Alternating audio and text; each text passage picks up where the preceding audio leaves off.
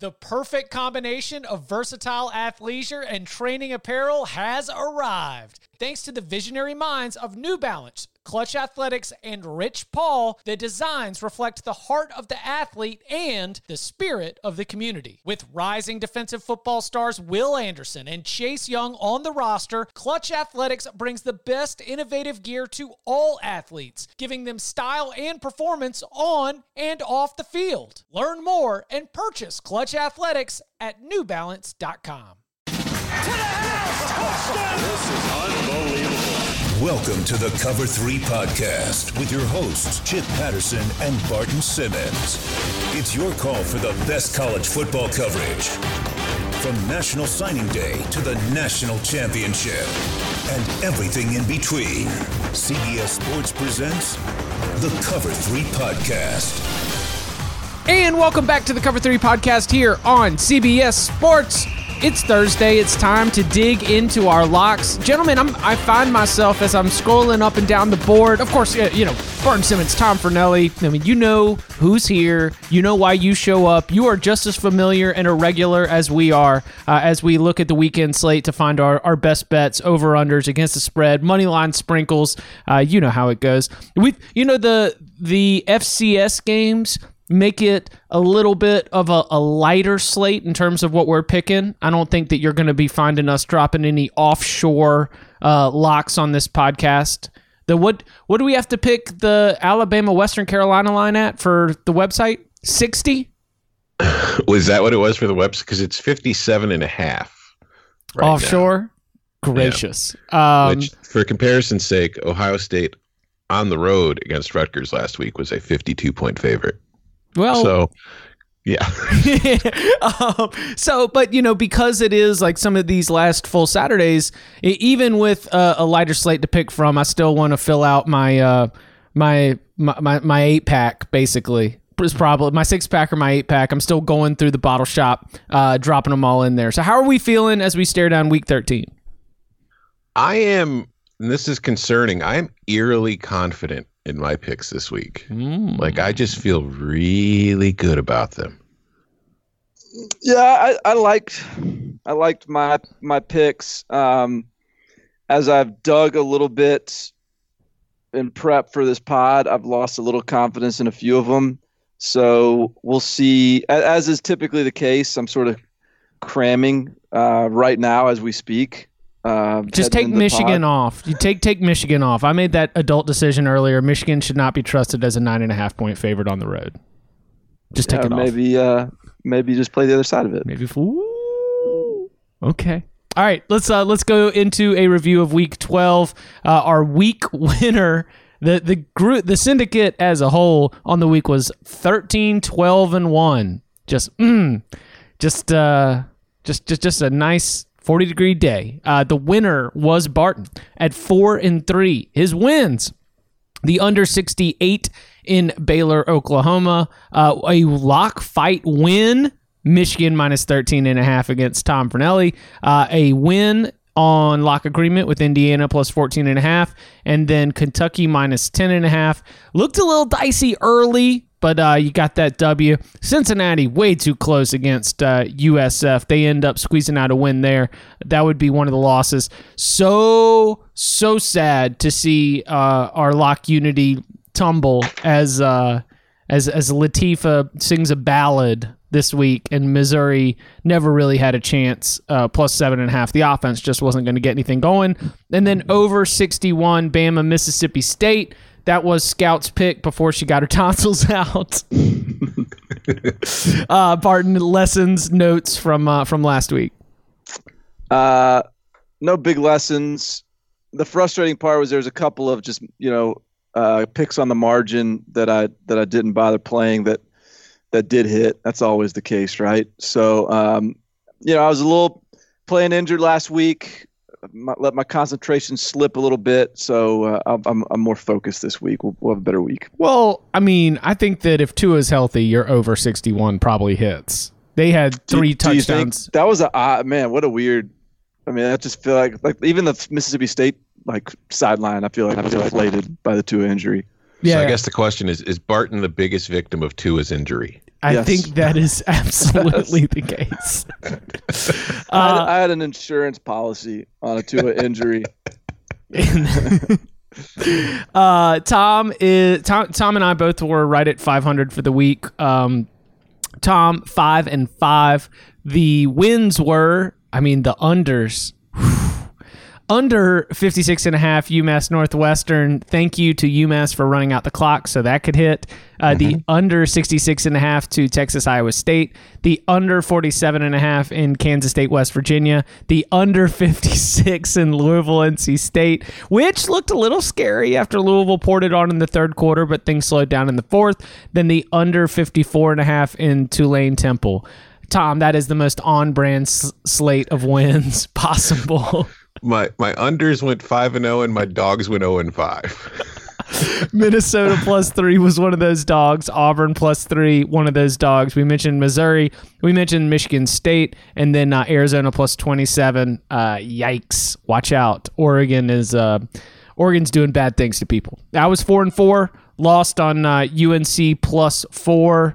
That one I was hoping that there would be some twist that would get us into. Get us to that 3-point Pitt win once we got into overtime, but not the case. Pittsburgh gets the win, covers the spread as well. Loss for the Auburn +3, loss for Missouri +7.5, loss for UCLA +21.5. The wins were over 69 in Memphis, Houston. The Rice, which got it done on the daggum field. And then last night, Akron. Got his first cover. Nearly got it done on the field. Yeah. And then, Rice and then Indiana. So 4-4. The overall records are Barton leading the way at 57, 42-4. Tom, just 16 points behind at 57, 58-1. And Chip just on the heels of Tom at 48-53 for the season. We made a lot of picks this year. Yeah. This has slowly crept up to like 10 picks a week is the standard, where I think year one it was like 5 or 6. It's a gateway drug, it's like when you're doing 5 picks, it's like, okay, but then after a while it's like, oh God, now I got to do 6 to feel alive. And then it gets to 7, 8, 9, 10. Next year we're going to pick every game on the board. Hey, maybe my percentages will go up. All right. Are you guys ready to lock it up? Yes, sir. We're picking locks. My Blue Plate special 5-star locks are coming. Since 2005, when Service Academy's Come get these locks. 5-star master lock. Lock it up. The under is 33-9-1. We've gone over it a million times. You want these locks? I'm living and dying every point, every cover. All right, Barton. With that overwhelming 4-3, you've got the honors on the tee box. All right. How about Athens, Georgia? We head where Texas A&M coming into Athens, and they are a 13.5-point underdog. So I think the Texas A&M is a pretty good football team. I think that they are a team that is finally, as the season has progressed, getting to where it sees itself, where it wants to be, at least a lot closer than it was early in the season. Had an injury at the running back position, which put him behind the 8 ball. Had to break in a true freshman running back. Their true freshman starting tight end, former 5-star, was injured before the season. Didn't have that piece of the puzzle. Now the other true freshman is starting to find his sea legs a little bit. Cordarian Richardson and Isaiah Spiller have sort of created a little bit of a thunder lightning type of tandem in the backfield. And while I think Georgia's defense, I keep on saying it, I think their defense is fantastic. I also think that Kellen Mond is a quarterback that can, when he's clicking, he can give you some issues. And so as I look at Texas A&M and I look at the way this program has improved over the course of the year, if you exclude Lamar and Texas State, A&M through the first 6 games or whatever it is, didn't have more than 5.59 yards per play in any one game. In the last 3, granted that includes a FBS or a group of 5 school in the mix too, but they went 7.1, 7.4, 6.8. So they're starting to, I think the offense is starting to become what it's sort of how Jimbo Fisher envisioned it. And I just don't know that I trust this Georgia team to cover nearly 2 touchdowns. And so with Jimbo Fisher, looking for that signature win, with Georgia coming off a physical game against Auburn, with I think Mike Elko's out here hoping for a head job somewhere. This is a real opportunity for him to have a showcase moment. I just think A&M is really their chance. LSU strikes me as a little tougher get, but the margins are thinner against Georgia, and so I think this is their chance. I think they probably see that, and so I think A&M goes into Georgia and covers 13.5. Not predicting the win, but I think they cover the 13.5. Tom, you got anything here?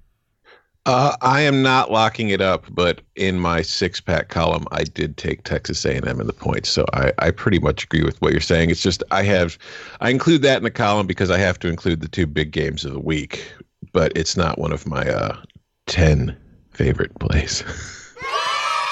How after a letdown game, or like, how do we think that Georgia's just going to run up the score on a Texas A&M team with talent?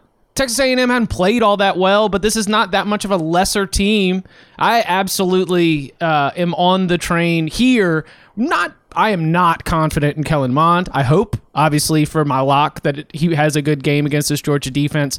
I'm not all that confident in Isaiah Spiller and the Texas A&M ground attack against what I think is one of the best rush defenses in the entire country.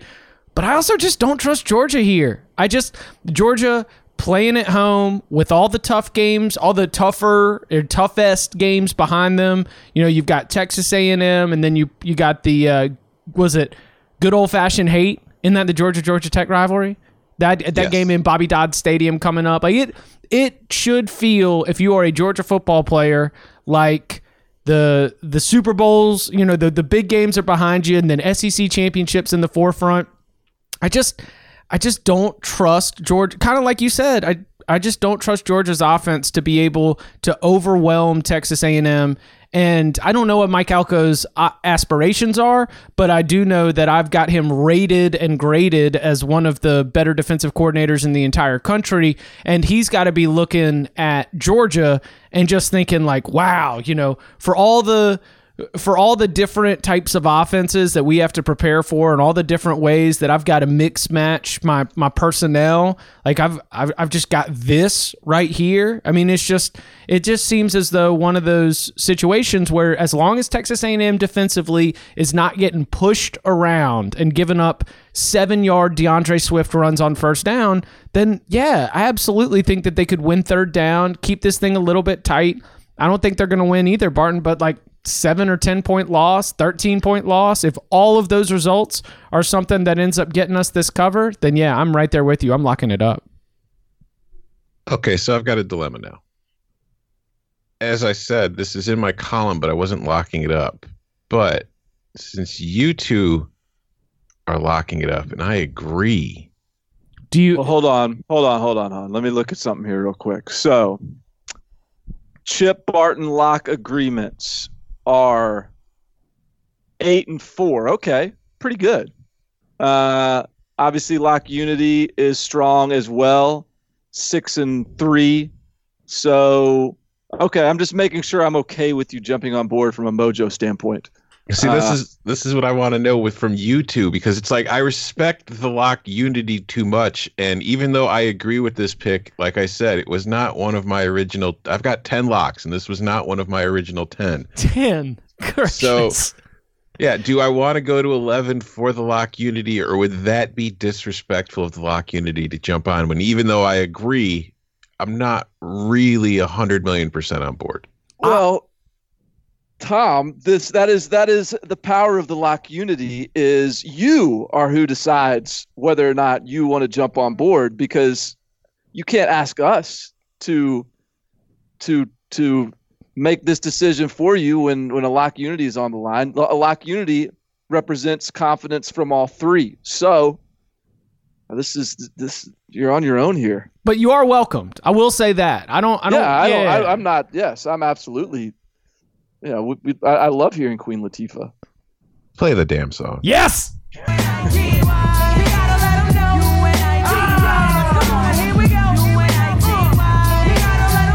All right, redemption in the SEC, on CBS. It's coming. It's coming this weekend. We thought we had it with the home dog. No. It's with the road dog. That's where we're going to get it. A weather update that could help us. This has become a wonder. I still think the total's too low to want to play the under in this game, but we're looking at 11-mile-an-hour crosswinds with some light rain and temperatures in the low 60s. So could be kind of a sloppy-ish, lower-scoring affair, which, again, would play to our advantage, getting nearly 2 touchdowns. I just think Georgia can play a bad game and win this thing by a touchdown, and that is the outcome that I envision in my crystal ball.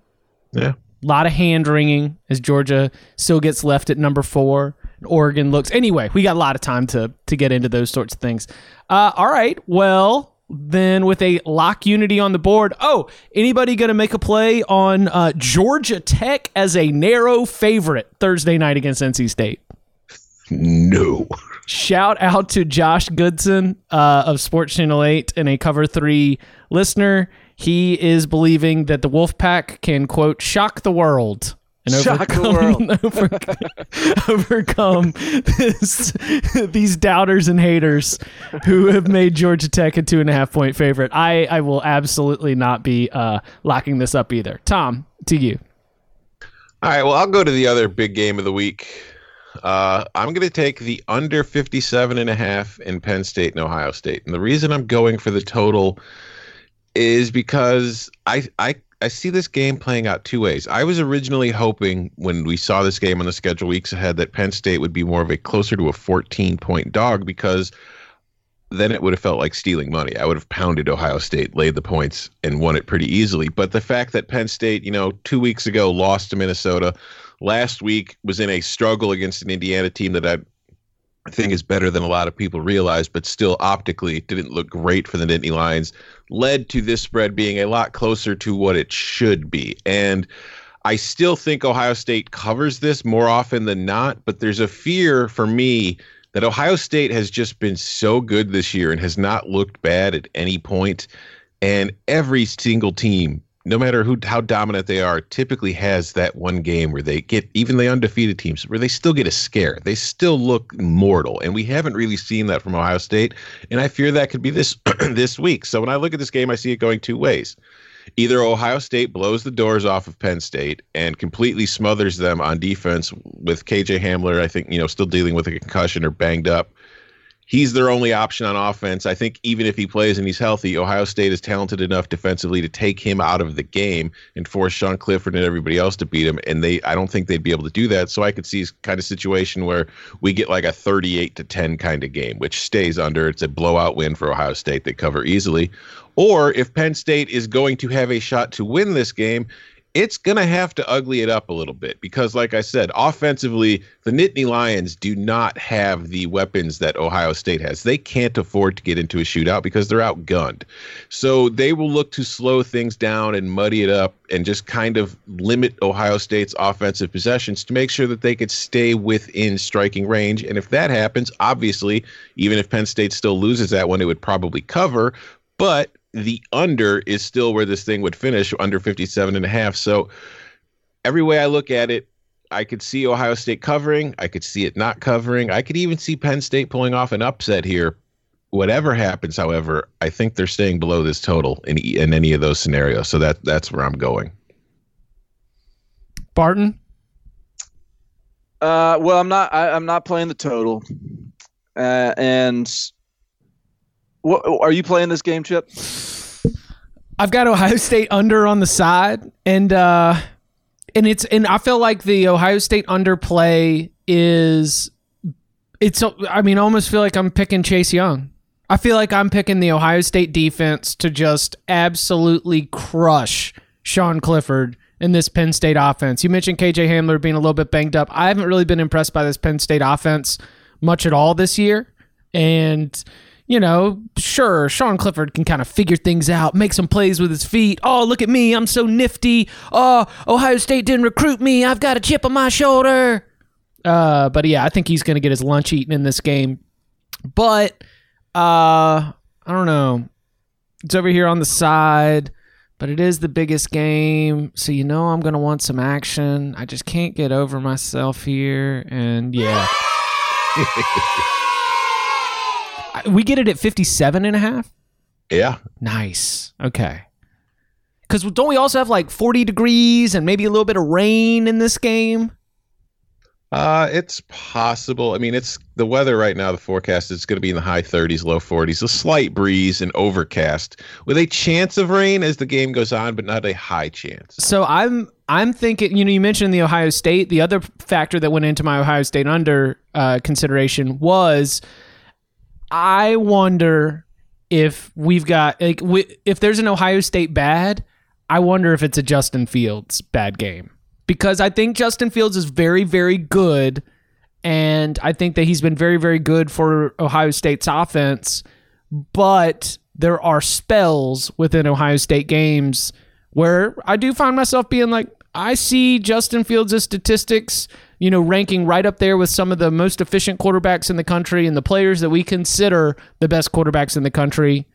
But my own uneducated eye test is like, that wasn't a great series, Justin. But because Ohio State's just nasty everywhere, I was just wondering if maybe the bad Justin Fields game might come here, but that would even play into the under.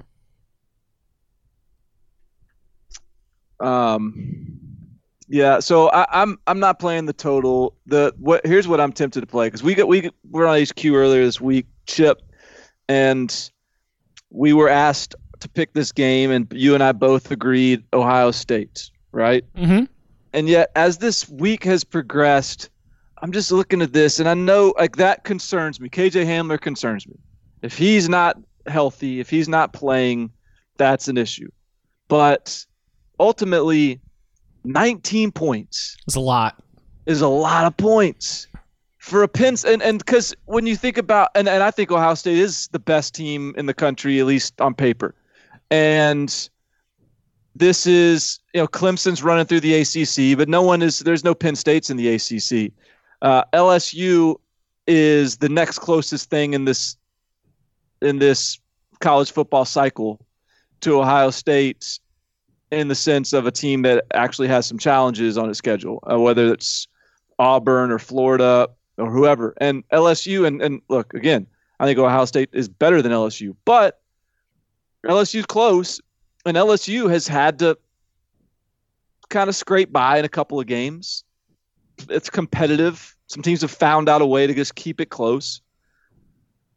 I just think Penn State could just figure out a way to keep it close, figure out a way to keep it competitive, keep it within 17 points. So I don't know. I don't know if I'm really have the confidence to bet against this Ohio State juggernaut, but I think I'm going to do it. Let's just go Penn State plus 19. That's just so many points. Barton, I'm glad to hear that you believe in us. Barton Simmons believes in us. It's not the best vote of confidence, Coach Franklin. I'm just saying you can keep it close for at some point. But no, it's gonna it'll be. I just need Sean Clifford to not collapse, just not totally collapse. I just need him to be the best Sean Clifford. Yeah. Well, there is an outcome where everybody wins here. We've started with a straight up lock unity, and then also a situation where a 24-14 kind of low scoring defensive battle Everybody could win there too. All right. So we got Penn State, Ohio State. We got the SEC on CBS game of the week. All right. I'm going to take us to just a real easy trend in a game of much importance. We've got TCU against Oklahoma. It is in Gaylord Memorial Stadium in Norman. And for Oklahoma home games with Lincoln Riley as the head coach, the over is 14-3-1. Now, TCU has one of the best defenses in the Big 12 for sure. And, Gary Patterson is going to do everything he can to try to scheme up ways to slow them down. But the one problem that I think might be presented here is that, this isn't exactly a traditional, or at least this isn't a Kyler Murray or a Baker Mayfield type Oklahoma team. So I think that this is going to be yet another in the trend. I will be going Oklahoma and TCU, and that number is, say, over 65. Lock agreement. Oh, wow. Yeah, you mentioned the over is 14-3-1 in Oklahoma's home games under Lincoln Riley, but it's not just at home. It's everywhere for the most part under Lincoln Riley. Since he took over at Oklahoma, the over is 24-13-1 in all of Oklahoma's games, and it's also 18-9 in Oklahoma's, Big 12 conference games. And more than anything, remember when Oklahoma played Texas and its defense had an amazing game, had like 10 tackles for loss, and we were all sitting there thinking, wow, this Oklahoma might suddenly have a defense. Well, the next week they went and they, that same defense showed up as I think they beat West Virginia 47-14. Either way, they allowed only 14 points. But since then, in the last 3 games, the Oklahoma defense is allowing an average of 40 points per game. And they figured some things out in the second half against Baylor and shut the Bears out. But I also feel like that might have been Baylor turtling up a little bit and getting a little too conservative in the second half, trying to, playing scared to hold on to its lead, which did not work out well. And then you look at this TCU team, and when we think of TCU, we don't think of like a potent offense. We think of, them leading with their defense. But if you look in conference play, TCU is averaging 30.3 points per game. This is an offense that has proven capable of putting points on the board. So when you go up against an Oklahoma offense that we know is going to score, and an Oklahoma defense that has been allowing points by the bundles in the last few weeks, this looks like a game that I think is going to get to at least 70 points. I think this is like a 45-30 kind of Oklahoma win. So I think this is a very solid over. Guys, when they talk about successful college football programs, I think it's translatable to a successful gambling syndicate. It's all about alignment. It's all about everyone being aligned in their philosophy and their thought process and what's important to them. We are aligned this week, gentlemen. Unite the clans. Yes. Unite them.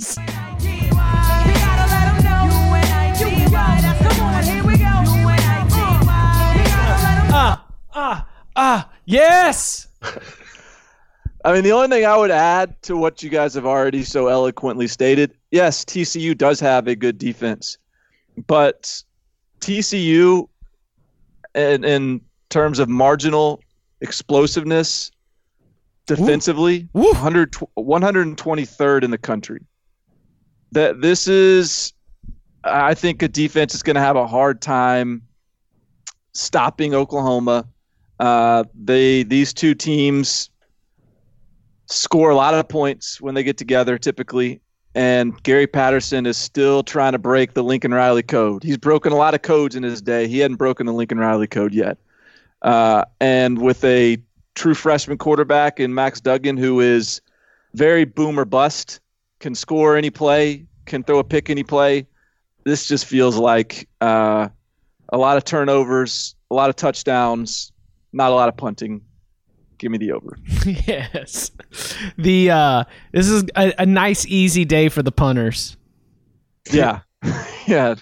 Just take a breather, boys. Take this one off. More kicks and warm-ups an hour and a half before the game than you're going to get in the game, without a doubt.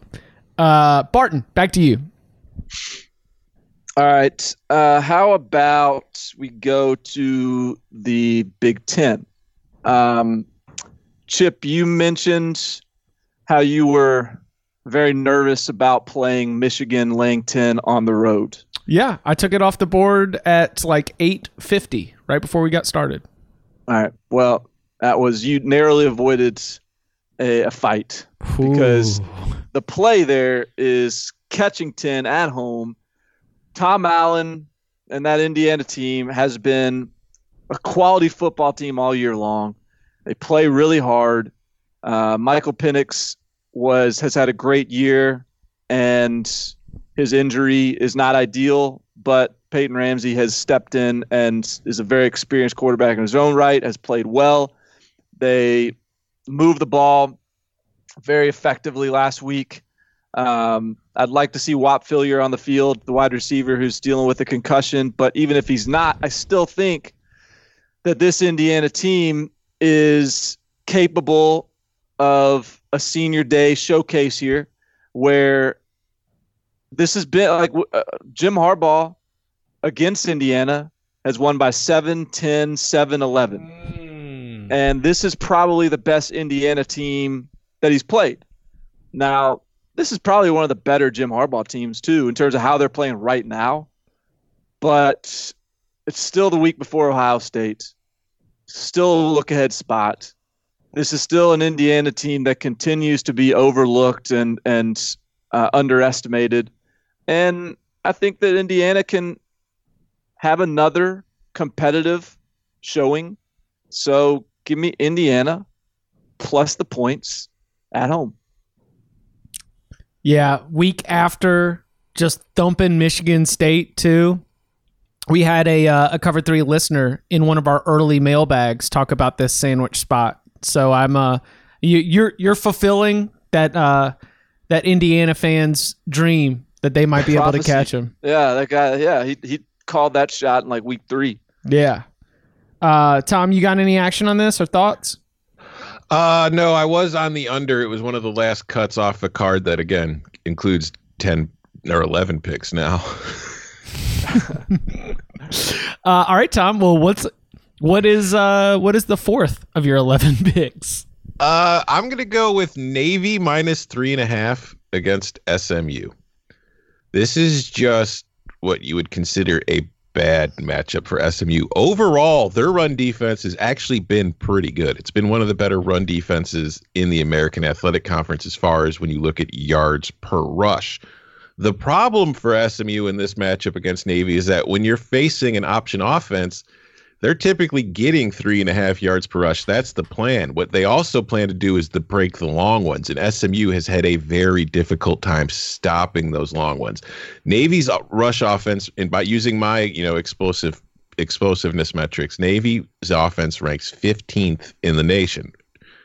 SMU's defense ranks 102nd. So it's like they're a defense that is very much nothing, 30-yard run. Nothing, you know what I mean? So so their average in the long run doesn't look horrible, but they still give up a ton of long runs, and that is not something you can afford to do against Malcolm Perry and Navy, because once they find that gap or that crease and they get you out of your assignment, they're busting that long run and they're going to put points up on you. And just overall, SMU is a defense that has allowed points. So I look at this as being somewhat of a high-scoring affair because I do expect SMU is going to be able to move the ball against this Navy defense, as we saw Notre Dame last week, kind of tear it up. But I just think that Navy's ability to run the ball in this game against SMU gives them a major advantage. So I like them to win by a touchdown. So I'm laying the 3.5. Lock it up. That's a very, very good pick. And it's also a game that you can see on CBS Sports Network or stream on CBSSports.com or the CBS Sports mobile app. Just log in through your cable provider. Barton, do you have any thoughts here? No, we had to pick this. I think we had to pick it for our CBS expert picks, and I'm on Navy as well, but not a lock. Yeah, I mean, when you see that, that's also, even if you were uninformed about the explosiveness, you see that Navy is favored against this one-loss SMU team by 3.5. Like that is, it almost makes the SMU plus 3.5 look like a sucker play. Like it's just almost begging you to take it.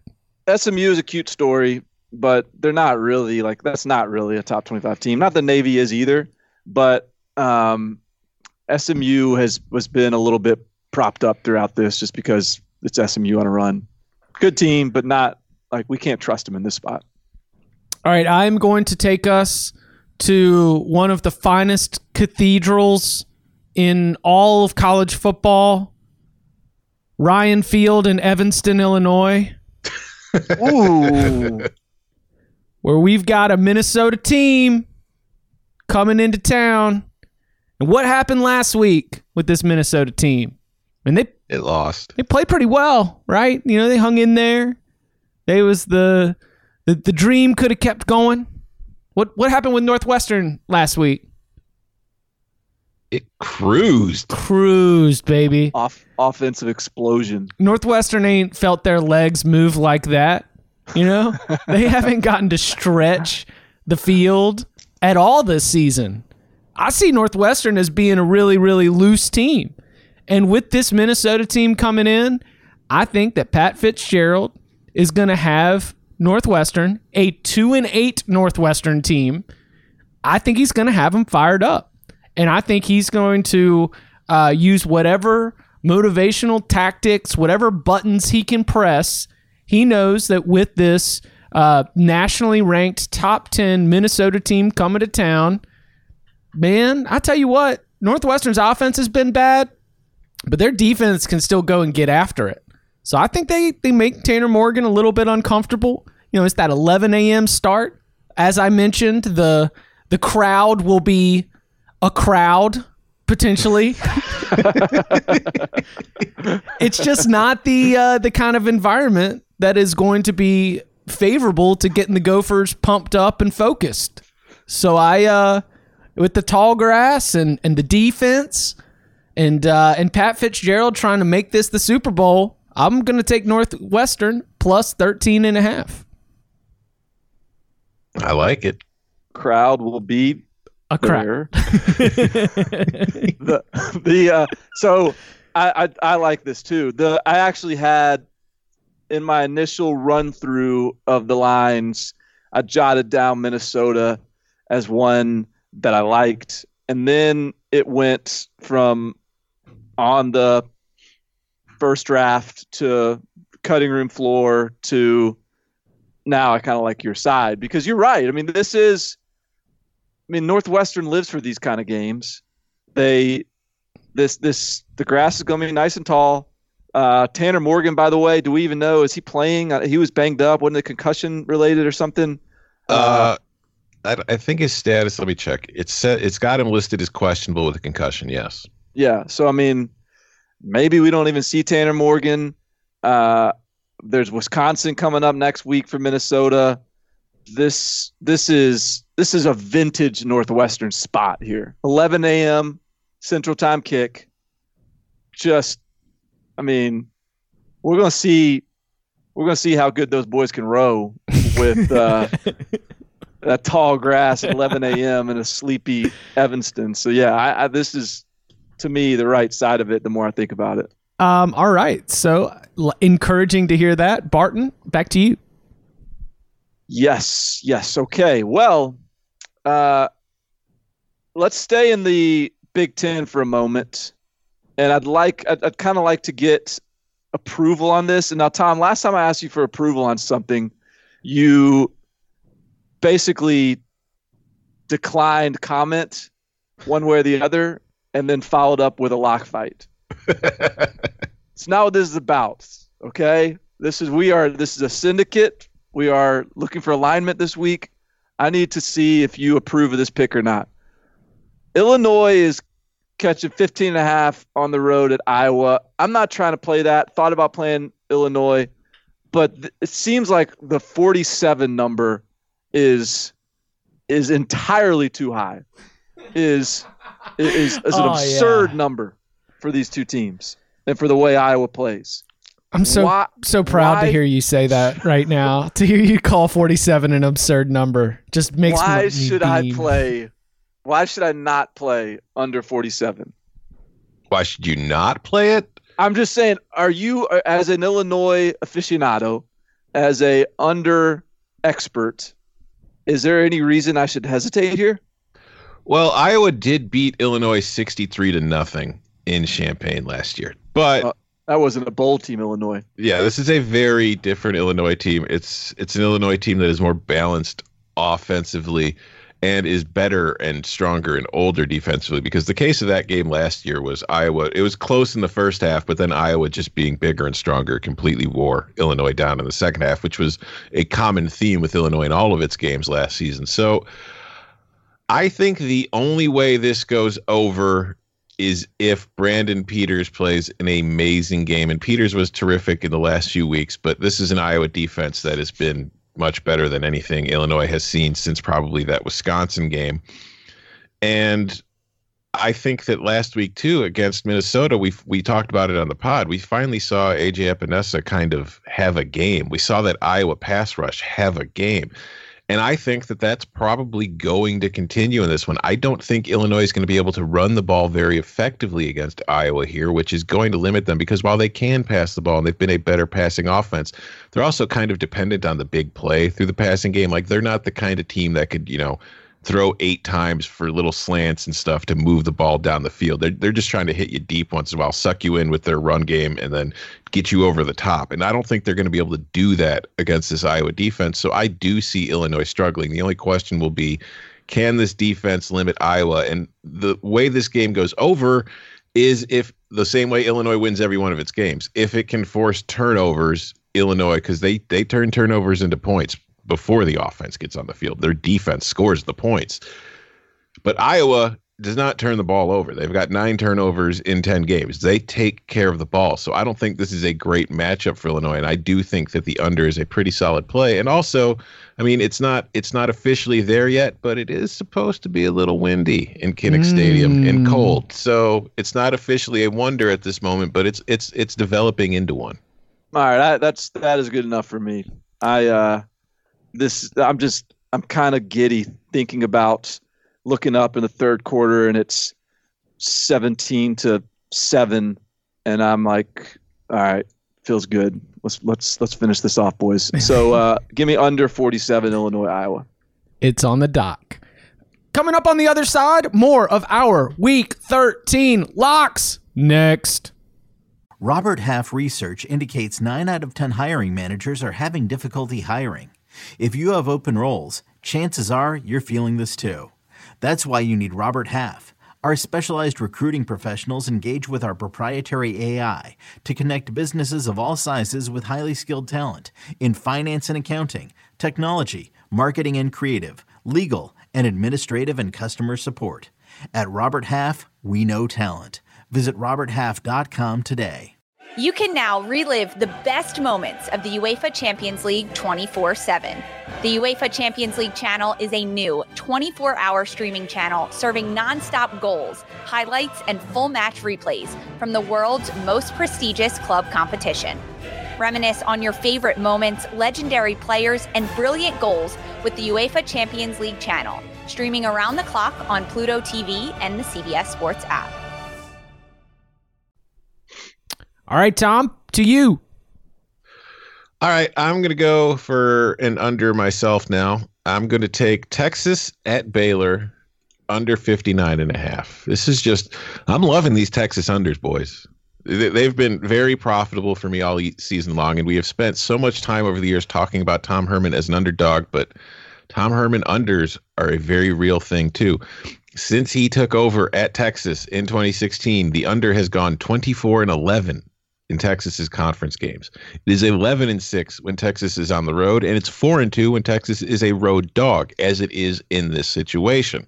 Furthermore, the under has been good for Baylor under Matt Rule. Since he came to Baylor, the under is 15-10 in his conference games. So when I look at these two teams and I look at this matchup, I thought the total was too high as it was, and then you look at those trends, and it's like, okay, now it becomes even juicier. And then you look at the weather, where there's going to be 8 to 10 mile an hour winds blowing through at McLean Stadium. So this is just right there on the Wonder radar. So everything, you put it all together, and it seems like a very obvious play. And I think most people seem to agree, because this line opened at 61, and I'm now getting it at 59.5. So it's going down. Well, unders are normally good for the underdogs, and that's why I'm going to be one of them squares that's out here taking Texas plus 5.5. Tom Herman as an underdog is not the operating principle here. Tom Herman backed into a corner with a whole bunch of message board trying to talk about how to buy him out and go get Urban Meyer chatter with a whole bunch of Texas fans that aren't really loving the way things are going. Tom Herman probably looks at Baylor. He just looks at the roster and he looks at the personnel and he's like, we can go and win this game.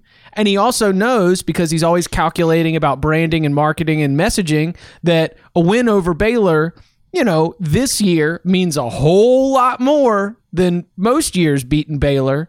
So not only am I going to take Texas plus 5.5, but I'll just go ahead and throw it down. This is going to be my money line sprinkle. What are you getting it at? I don't have money line prices. Let me look for you real quick. You can get it at 195. Okay. I'm not really good at shopping values on money lines. It's far more about the it's far more about the outcome, I think. Yeah, I have Baylor. I got Baylor minus 5.5 on my sort of margin as a possible play, but I don't want to. I don't want to play this. I want to stay away from this. I think Baylor's the better team. Baylor's getting them at home, but the Big 12 being what it is, Texas having lost a few of these close games, there's a Texas is due element to this where it's like, is Tom Herman really going to lose like all of the toss-up games? Well, look at them. They've also gone win-loss for about a month and a half. And on the win-loss, this one's due for a win. Yeah. Here's a question. Going back to what you were saying at the beginning, Chip, talking about like Texas fans talking about getting Urban Meyer. I could see Urban Meyer at Florida. I could see Urban Meyer at Ohio State. I could see Urban Meyer at USC. I don't think Urban Meyer is a guy that works for Texas. I mean, I think he works as a football coach. I don't know if Urban Meyer strikes me as a Texas head coach. Does Saban strike you as a Texas head coach? Because that's never stopped Texas fans from dreaming about bringing Nick into town. I don't know. I just think personality-wise, I think it's because there's so many people who kind of want to have a say in Texas football, and Urban and Saban don't strike me as the kind of guys who want to listen to what anybody else has to say. I think that your read is correct on that. All right, let's go back to Barton. All right, let's see. Let's go to the desert. The desert is where we got a couple Pac-12 teams battling for the playoffs. And there's a lot of penciling in a one-loss Pac-12 team in the college football playoffs. But those one-loss teams got to get out of some like Pac-12 after dark type of scenarios this weekend on the road to get there. It just feels a little too clean right now in the Pac-12. Feels a little too much like we're just chalking it up to favorites winning out, and here we go. I don't have faith that Arizona can beat Utah, but for Oregon to go into Tempe with that Herm Edwards team just, looking for this opportunity in a primetime spot with Herb Street and that crowd coming to town. This just feels like a dangerous spot. And in a dangerous spot like this, you're going to give me 14 and a hook. We don't even have to get the upset. We just got to get a competitive game. And I think that Arizona State will, I think, be very conservative offensively. to try to extend this game, shorten it. I think Jaden Daniels late can make a few plays to keep him in it. And I'm going to go with Arizona State plus 14.5 and at least create some sweat for Oregon's playoff run that everyone has just sort of jotted down with ink. I think there's still some work to do here. I'm staying away from this simply because of the reasons you mentioned at the beginning, because I think Oregon is a wagon right now and that they will crush Arizona State. But for everything that you've said about how things are a little too easy and this is still the Pac-12, I don't want to really be relying on it for a lock. It seems as though that's the way this goes. It absolutely is shaping up for a situation, especially because this is a early start. Are we? Well, it's early evening. Early evening, so it's 8 o'clock Eastern time. It's 7:30 Eastern. Yeah, I mean, national spotlight. Jaden Daniels, Herm Edwards, lots of, just sort of putting Oregon on upset alert. I foresee this situation, but I am terrified of Oregon right now. Yeah, also, if you've been watching, the MAC games the last couple nights, there have been a lot of promos with Justin Herbert about this game because it's on ABC. So it's like, oh no, the Pac-12 best team has a chance on ABC, the network that everybody has. Right, that's what I'm saying. It's like, yeah, I absolutely see this as the uh-oh. And in that case, Arizona State with a capable quarterback and a penchant for knocking off brand names right now. I don't hate the spot. 14 and a hook too is nice, but Oregon might be really, really good. Yeah, Rob Mullins has been in that room like, you guys got to watch my boys this week. I'm telling you, they're really good. Well, how about this? If Oregon covers this, then I almost wouldn't even mind it. It just means that we have a true West Coast contender. Because I think this is the point in the season. If you really are good enough to be in the playoffs with all those guys, then you should blow this Arizona State team out. A solid Arizona State team, not a great Arizona State team, but a solid Arizona State team. So if this doesn't cover, if this doesn't hit, then at least personally, I will take comfort in knowing that it looks like perhaps we've got a pretty good playoff on our hands, because I think Utah is really good too. And so I think this is a good opportunity for Oregon to prove to all of us how good they are. All right, Tom? I'm going to the ACC with this one. This was just a line that jumped out to me, and I said, that is wrong. And I must correct it. I'm taking Pitt +4 at Virginia Tech, man. I know Virginia Tech's been better, but I'm not buying into it. I don't think that they're that much better than this Pitt team. I think this Pitt team has been pretty solid all year long, and this is a series that, going back to the Big East days, Pitt has dominated. Pitt is 13-3 against the spread in the last 16 meetings between these two. Furthermore, the underdog is 10-2 against the spread in the last 12 meetings between these two. It is not my money line sprinkle, but if you want to sprinkle something on the Pitt money line, I am all for it, because I think that Pitt is probably going to win this game because, again, rivalry week is coming up. Virginia Tech's got a pretty big matchup next week against Virginia, because even, as down as some things have been, or even as much better as it has been for Virginia Tech, they still need to beat Virginia, because that's just the one thing that they have. They can't afford to lose to Virginia, because if they lose that, they lose a bit of their identity. So I worry about the Hokies getting caught looking ahead a little bit, even though this is still a very important game for them in the Coastal Division. And I think Pitt is going to come out on top, and I will not accept any Kenny Pickett slander from you, Chip Patterson. I've come around on it, but it has much less to do with my Kenny Pickett slander and more to do with the fact that there's no way that the ACC Coastal is not going to be divided by at least the fourth tiebreaker, right? like we just need Pitt to take down Virginia Tech so that we go into that final week very confused about who's going to play Clemson. Oh, and by the way, we talked about it on the Reaction Pod last week. There is still a path for Illinois to win the Big Ten West. I said that Illinois and Iowa were both eliminated. Speaking of convoluted divisional tiebreaker policies. But there is a very, very small chance. There's like 18 scenarios, and one of them is Illinois. Yes. All right, Barton. I am not at a point right now where I can give another one. Okay, I'm mulling nice. a couple over. I could be done with 6. I could have 1 or 2 more. Okay, I've got a couple more. The first one is going to be a little bit of just a good old-fashioned, fun, cover 3 principle here. It's gonna be windy in Laramie. We are going to be taking the Wyoming under, as we do anytime that the Cowboys are playing at home, and we are going to be getting that. It's a Friday night game.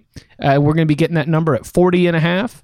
So Wyoming taking its time. Its defense playing stout against a bad, not horrible, but a bad Colorado State team out at War Memorial Stadium. So Wyoming under 50.5. And then another under.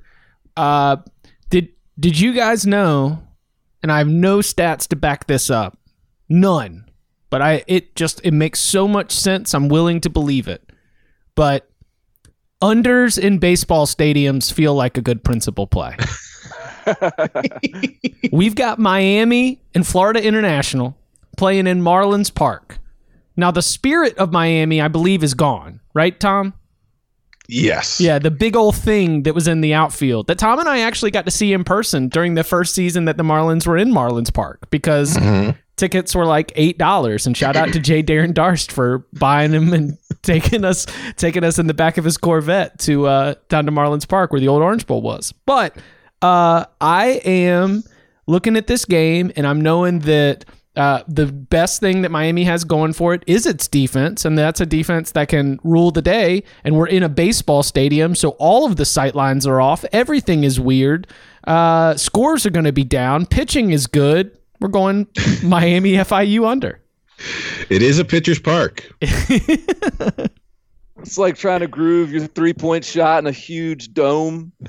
Just can't quite get your bearings. I don't know if this principle is accurate or not, but I love it. It feels right, though. I mean, it does. It's like it happens. Like if Chip just walked up to you and said, "Yeah, man, baseball stadium unders. You never want to pass those up." You'd be like, "Yeah, that makes sense." So yeah, throw me down on that one. All right, Tom, I know you've still got like 12 left, so back to you. I've got so many left. I'm going next. We will go to, let's see. Where do we want to go on this card here? We will go with, all right, you know what? I've got 2 overs this week, guys. Ooh. I've taken the over 59.5 in Memphis, South Florida. Memphis overs? Just coming back to it? Mm-hmm. Overs at Memphis under Mike Norvell are 21-11 in American Athletic Conference games. Wow, that's a big number. Yeah, they're 8-2 overall this season, and I just look at this as a game where Memphis scores a lot of points, and it's going to score a lot of points against South Florida, and it gives up a lot of points. And I think that this South Florida offense has been somewhat feisty in recent weeks, and a little bit more competent. They've figured some things out. So I think that this total is just a little too low. I think that they're going to go over here, and if I've got 2 overs on my card in the same week, that I have to feel pretty darn good about them. So take the over 59.5. Memphis overs are good. A nice little well. They're a nice well. It's actually from the same subterranean body of water that the Starkville well.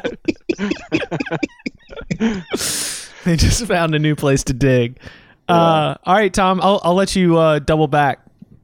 Okay. Well, we got to have an antidote to that then, I guess. I don't even know if I need to explain this one. I'll just say it. Taking the under 40.5 in Cal Stanford. Yeah. Is anybody playing in this game? I was looking at the injury report, and it, no joke, might have had 24 names on it. KJ Costello is out. Chase Garbers is questionable after, he got banged up again last week. And so we don't know. This could be another situation where both teams have their backup quarterbacks in. We know Stanford will. Cal is still very good defensively. Stanford's decent enough defensively, good enough to stop Cal's offense anyway. I just don't see where the points are coming from in this game unless things get wild and crazy with defensive touchdowns and special teams touchdowns. I don't see how this gets over 40.5. So I feel very good about this one. That sounds right. Sounds like the right play. It's just going to be a very high-minded game, you know? Very more debate really than football competition. It's funny because this is the Axe, right? It's the game. I don't know what the trophy is exactly. The big game, right? The big game. Yeah, it's because the game. Let's be clear. Oh, the game is this week. The game is this week. Yeah. In fact, you know what? There's a lock for you. You can get this number.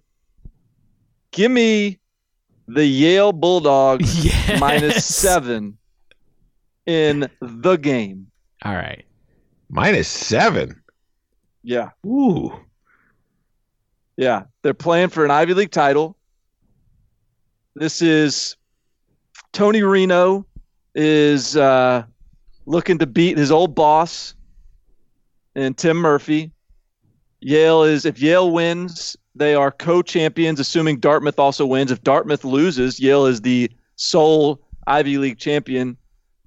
This is a big moment in New Haven. I'm excited. This is what it's all about. You get Ivy League locks on the Cover 3 podcast. Is it noon Eastern kick? Are we on TV? Heck yeah, we're on. What do you think? This is the game. I mean, are we on like ESPN Plus TV? Yeah. No. Let me see. I think it's NBC Sports Network. That sounds right. It might be something like that, but it's very attainable. Oh, it's on ESPNU. Oh, in West. There you go. What's up? Oh my gosh! And in West Durham and Roddy Jones are on the call. One of my favorite announcing teams in the biz. There you go. I only wish I didn't have to live blog Penn State and Ohio State so I could watch. The Yale. So Penn State and Ohio State tries to act like that's the game. This is a battle of the games at noon Eastern time. I know what the main TV will be on Harvard Yale. We'll see if I'm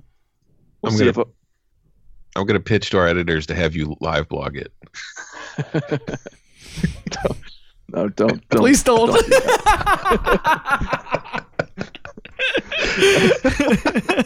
That's fine. Good joke. Good joke. Good joke.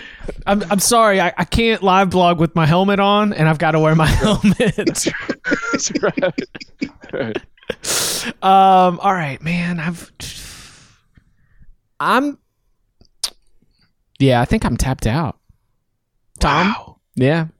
So I got another one. Not I found, but I am going to pull this one off the board or onto the board, I guess. I'm going to go. I think this is a big game for Louisville because look. Did you guys see what Syracuse did to Duke last week? Yep. Mm-hmm. It was like 49-3 or something ridiculous. Yeah. So Syracuse feeling good. You know. Whatever. This is in this turnaround that we are experiencing under Scott Satterfield. It feels like this is the type of coach that senior days are going to be a big deal. Senior days are going to be strong performances. Given what these seniors experienced last year, I think this game is going to be a big one for Louisville to sort of put on a show in front of the home crowd, send these guys out in style. I think Syracuse is feeling themselves a little bit after last week. I'm not buying that that's who the Syracuse team is.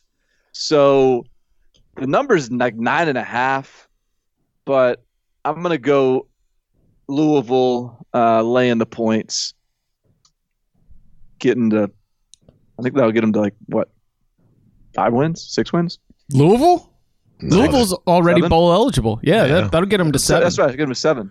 See, if you're going to play the bowl angle here, you would take Syracuse because Louisville's already set at bowl eligibility, and I don't know if Cuse I don't know what kind of belief they got, but I almost like them. I'm not going to take it because Syracuse should not be trusted. Like, they won that game in part because of Duke's ineffectiveness on offense.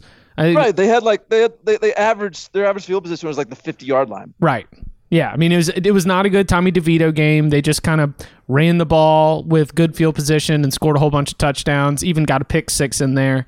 So yeah, it's a little bit of a fraudulent 49-6. It wasn't a total domination, but Syracuse might still think that it can get itself to bowl eligibility if it can get a second straight road win, and then it welcomes Wake Forest to the Dome.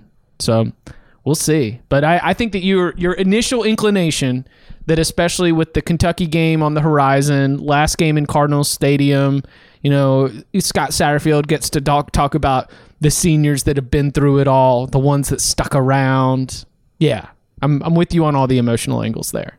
Early principle moving forward. Just we'll see if this pans out. Scott Satterfield senior nights. Senior night Scott Satterfield. Okay. I was on the edge because I just don't want to. There's a principle that I'm going to stay away from, but I would at least suggest it is not a lock. Or Washington State, Oregon State under, just because it's like damn near 75, 76 points, and that's absurd. And then the Washington under against Colorado, and the only thing that's keeping that one on the sideline is some fear for Colorado's defense being able to make Jacob Eason look good. Though, Tom, am I right that we might have some windy conditions out there? Yeah. Last I checked, we could. Let's see what the current forecast is for. It's in Boulder, correct? Yes, Folsom Field. Yeah, this is.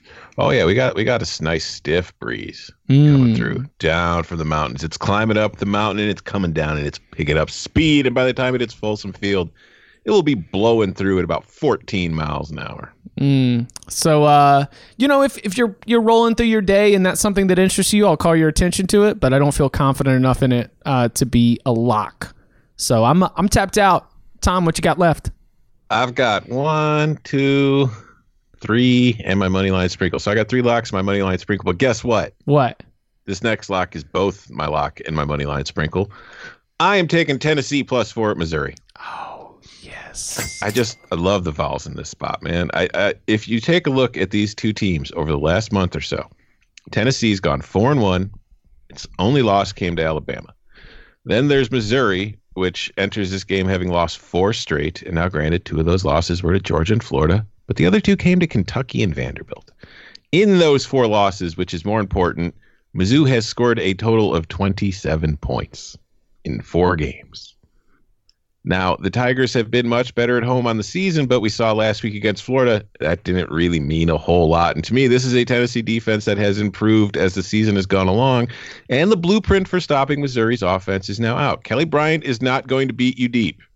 Defenses are crowding the line of scrimmage and saying, hey, Kelly Bryant, try to beat us deep. And he hasn't shown any ability to do so. And if you look at this game, one of Mizzou's top receivers, the guy who's second on the team in catches, what's his name? I can't remember. Look real quick. Jonathan Johnson, which is an easy name to remember. He's questionable with a shoulder injury.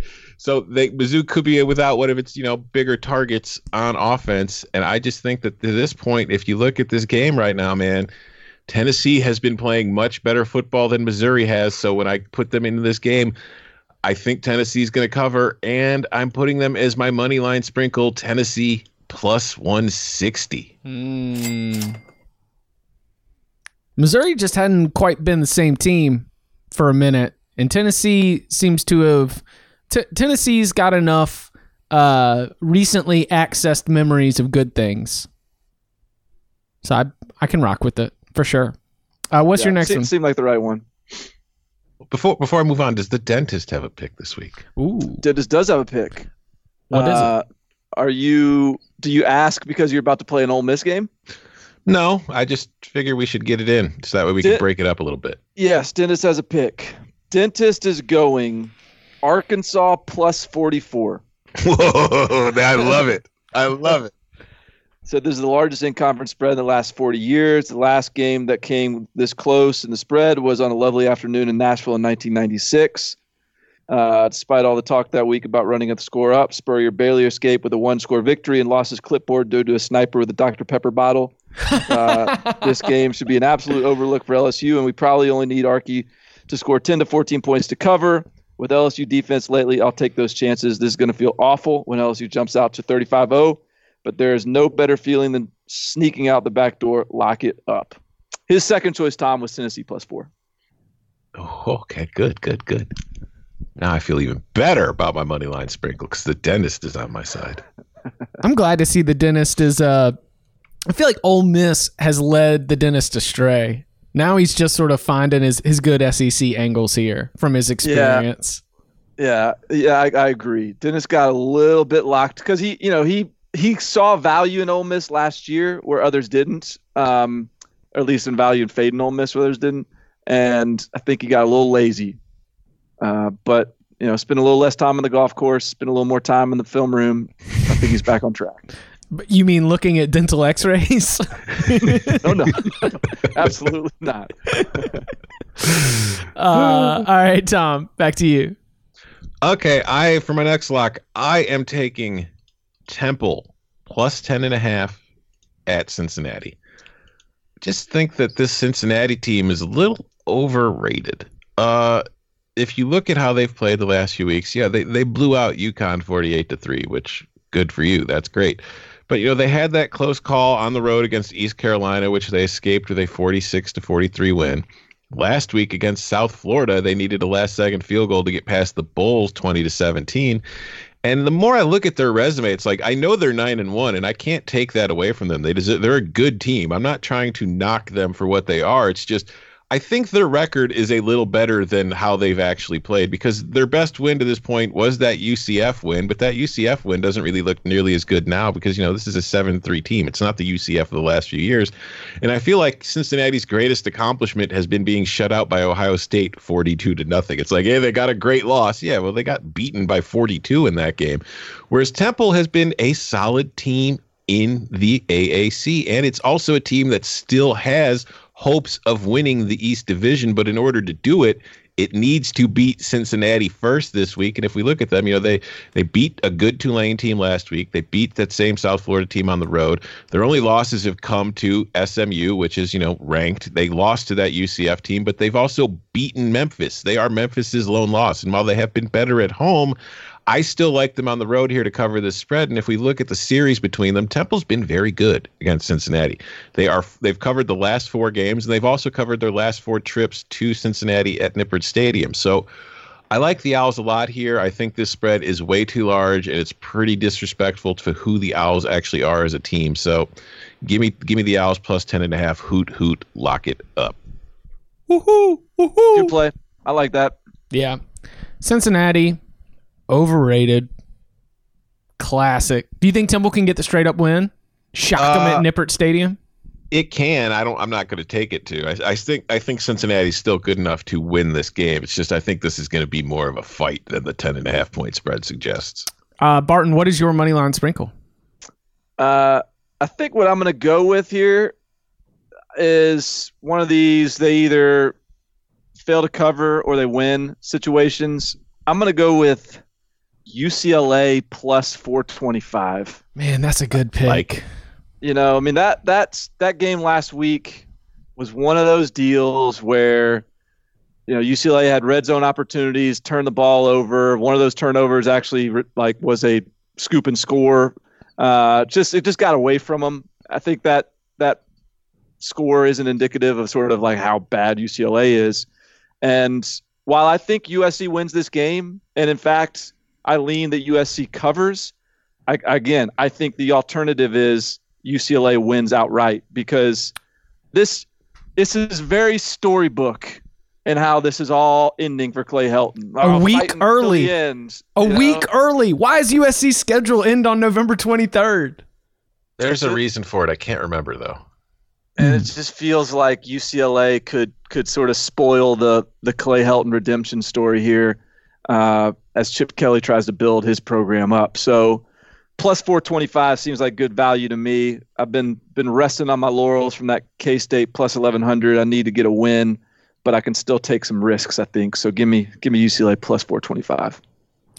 I like the risk and the value there, but as I need this last victory to hit my USC win total over, I will be staunchly rooting against your moneyline sprinkle. I should have known that it was going to be coming down to this. A Clay Helton who is more than likely not coaching the Trojans in 2020. Yeah, I think that's a safe way to put it. More than likely not coaching the Trojans. He's either going to lose or he's going to get carried off on the players' shoulders and cry in the press conference.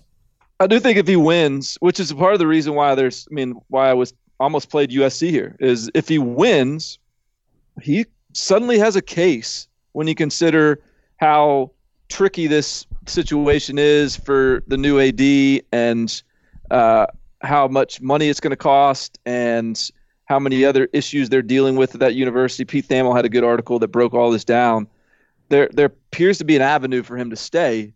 So, hey, he probably will get carried out on the shoulders of his players if he wins, but college football doesn't always end like that. Tom, you done? No, I got one left. All right. And because the last game that I've picked as far as time-wise is that TCU-Oklahoma game. That starts at 8 p.m. Eastern, and that's, we won't be recording yet, and plus that game will be over by the third quarter. So we're going to be going into the end of the night, and I'm going to be sitting there staring at my 10-0 record in the locks, and I'm going to be thinking, man, 10-0 is just not good enough. I need that 11th win this week. So I'm going to head out to the islands at 11 p.m. Eastern, where I am taking the fraudulent Aztecs.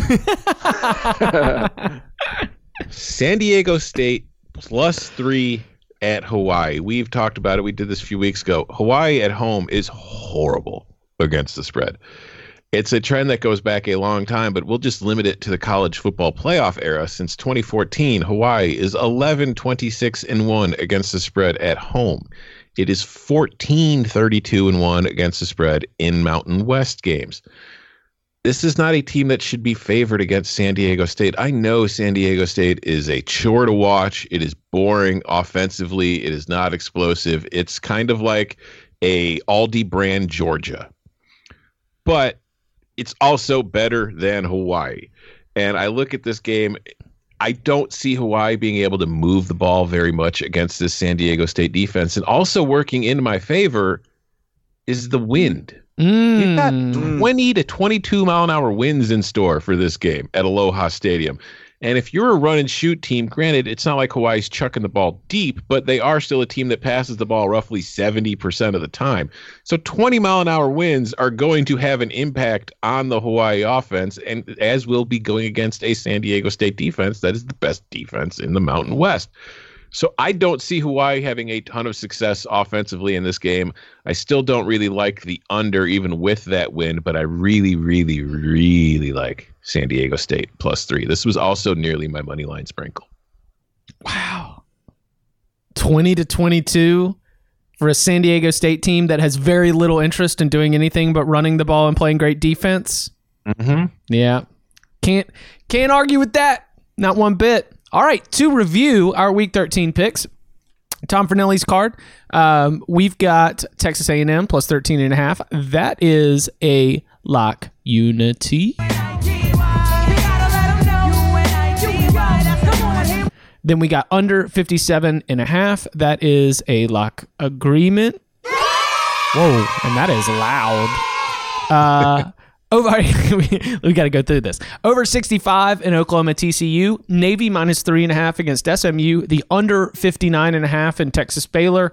Pitt +4 against Virginia Tech. The over 59.5 in USF Memphis. The under 40.5 in Cal Stanford. The little game. Tennessee +4 against Missouri. Temple +10.5 against Cincinnati. And San Diego State on the Big Island +3 against DuBose. Barton's card, Texas A&M +13.5, our UNITY. Penn State +19, the over 65 in Oklahoma TCU. Indiana +10 at home against Michigan. The under 47 in Illinois, Iowa. Arizona State +14.5 going up against Oregon. Yale -7 trying to get a share or outright Ivy League title in the game in the Yale Bowl in New Haven. And Louisville minus 9.5. Senior day Scott Satterfield system put to the test. Chips card, Texas A&M plus 13.5, the under 57.5 in Penn State, Ohio State, the over 65 in Oklahoma, TCU, Northwestern plus 13.5 with Minnesota in town, Texas plus 5.5 down in Waco against Baylor, the under 50.5, it's going to be windy in Laramie, Wyoming, Colorado State, that is a Friday night game, get it in, folks, and under 49 in Miami, FIU, classic baseball stadium unders. Oh, and the dentist, Arkansas plus 44, which I would not recommend to anybody, but man, I would root for it. I will be rooting for Arkansas plus 44 actively. Recommend it if you want to feel alive. It's gonna be fun. It's gonna be a fun day for the dentist. I like the way he framed it too. He goes, "I understand what it's going to feel like when LSU goes up 35-0. Like you've accepted that you're going to spot. Yeah, don't expect like some sort of grind, like 4-quarter game. There's going to be 42-0, and then we'll see what happens from there. That's the 0-0. Right. When coaches always say that. All right. You can follow him on Twitter at Barton Simmons. You can follow him at Tom Fornelli. You can follow me at Chip_Patterson. We will be back on Saturday night for our Week 13 reaction pod. Gentlemen, thank you very much. Thank you.